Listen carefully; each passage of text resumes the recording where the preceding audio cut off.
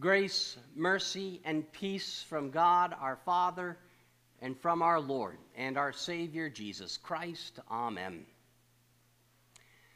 Have you noticed the luxury that we exist in the sense of all of the different choices and options we have in our own lives?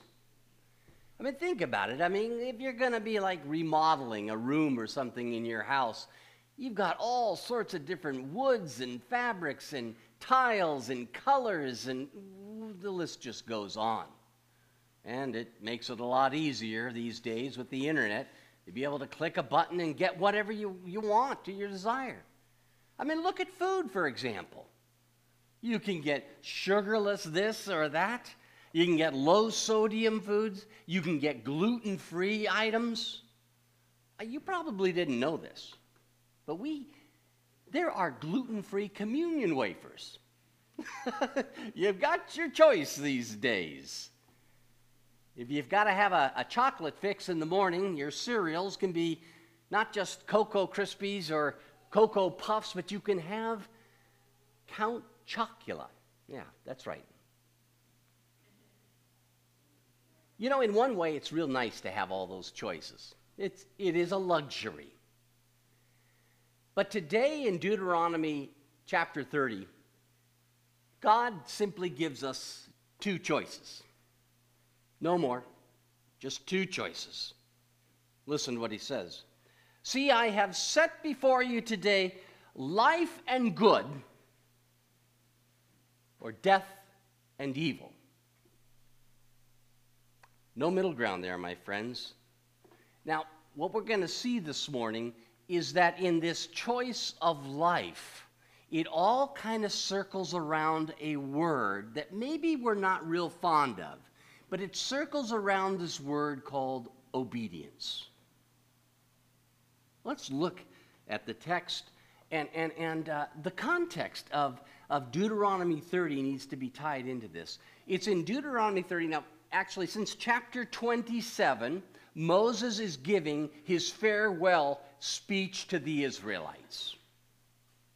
He's giving, and in that speech, he reminds them of a covenant, a promise between the people and God. And in that covenant, there were requirements, there were stipulations that needed to be followed. And here are those commands. God commands the people to be blessed or disobey. If you want to be blessed, you follow the 10 Commandments. If you want to be cursed, you don't. It's as simple as that.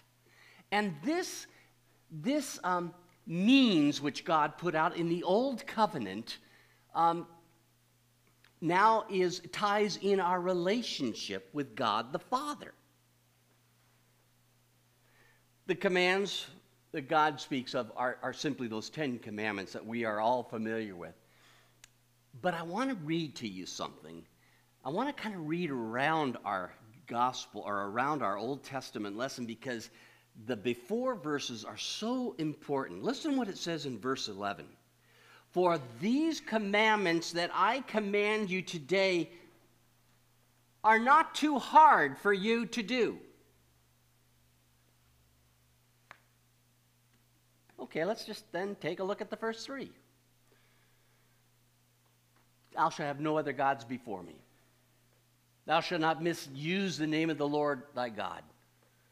And thou shalt remember the Sabbath day and keep it holy. You know what I love about the 10 Commandments is they're really all tied into each other.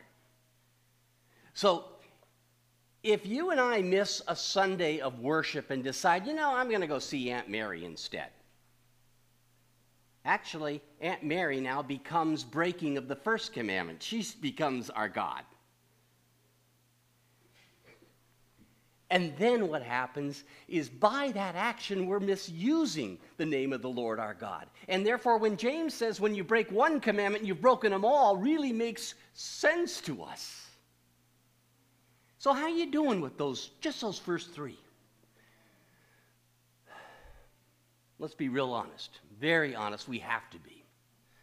we have to be so honest to see that every day we go out into the world, our human nature fights the Ten Commandments. We fight the law of God. And it's not as though we just don't keep the Ten Commandments. So many times we have no desire to keep the Ten Commandments. So here's the burden of our sinful nature. You see, our sinful nature says, do this to fulfill your flesh, your desires of the flesh. That's what our human nature says. And the Ten Commandments say if you do, you're utterly destroyed. You've made a choice for evil. Now, I really think that's what's going on here in the gospel lessons. The gospel lesson, remember when Jesus was talking about adultery and about all those aspects and cutting off the hand and pulling out the eye? That Jesus is simply showing how utterly defenseless we are against the law. That we can't on our own keep the law. But I've got some wonderful news. I mean, I've got the greatest news. It just boggles my mind. And if you remember one thing from the sermon this morning, remember this, please. Don't remember about the gluten-free communion waivers. What God requires in us, He produces in us. What God requires of us, He produces it in us. Now, I say that's good news. Listen to verse 6. Before I jump to them, let me make sure I know what I'm talking about. Yeah, verse 6 of chapter 30. Yeah, so we don't have this in our text, but this is what it was saying. And the Lord your God will circumcise your heart and the heart of your offspring, so that you will love the Lord your God, so that you will, and that all of your heart and with all of your soul, that you may now live. The important part of that text is God's not saying, you circumcise your heart, as though we have the ability to fix ourselves and our human nature. But He is going to circumcise our heart. And He doesn't leave this choice to us, thanks be to God. So God is saying, I will accomplish in you what I require of you. So how does He accomplish this? How does God accomplish this? I'm going to get down to the brass tacks in the sense of the mechanics of it in a minute. But really, try to get the basis of this. How does God instill in us what He requires of us? A very basic aspect. His love endures forever in your life and in my life. Now, I know that sounds such an easy concept, but just remember this. God is merciful and loves you and me even in the midst of our sinfulness. God is merciful and loves you and me even when we reject those commandments. Let me illustrate. Remember Moses in Exodus, I think 34. He had come down Mount Sinai with the tablets. And then he saw the Israelites, what? Worshiping the golden calf. And they were broke, and he broke them.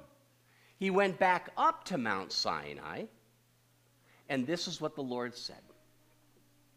The Lord passed before Moses and proclaimed, the Lord, a God, is merciful and gracious, slow to anger, and abounding in steadfast love and faithfulness, keeping steadfast love for thousands, forgiving iniquities and transgressions and sins. That is simply words from God to you and me about how patient He is. But the greatest example of an expression of love that God could have ever had was when He brought His Son, Jesus Christ, into the world. And there on Christ, the sins of the world were placed, your sins and my sins. And listen to what Paul says in Romans. He says, since therefore we have been justified by his blood, much more shall we be saved by him from the wrath of God. And his love for us now does something I can't comprehend, and none of us can comprehend, but it's true.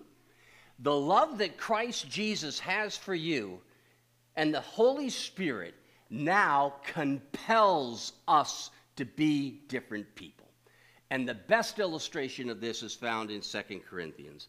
As for the love of Christ controls us, because we have concluded this, Paul says, that one has died for all, therefore all have died.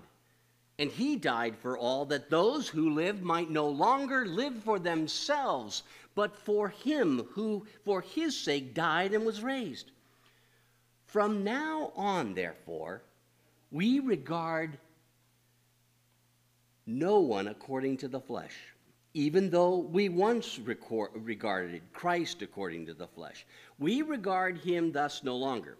In conclusion, therefore, if anyone is in Christ, he is a new creation. The old has passed away. Behold, the new has come. That, my friends, is the reality of the gospel. It's God's work in us that now enables us to choose life, to choose the blessings that God has bestowed upon us, and now to obey God's 10 commandments. This grace and mercy is now available to all of us, and it comes to us through the Word and the sacrament. Remember how I had mentioned before that the Old Testament, the Old Covenant, was a means of how God came to his people and how his people were to come to him. Well, the New Covenant is a different means. It's a means of the Word and the sacrament, which comes to us and changes us. And that new life, that new creation takes place right there when we were baptized. Now, if you're taking any notes of this, you may want to write down this passage, and I'm not going to read it to you. Colossians chapter 2, I think it's verse 9 and following, where Paul says that we are not circumcised by the hands of men. Our heart is circumcised by God through the washing and the regeneration in our baptism.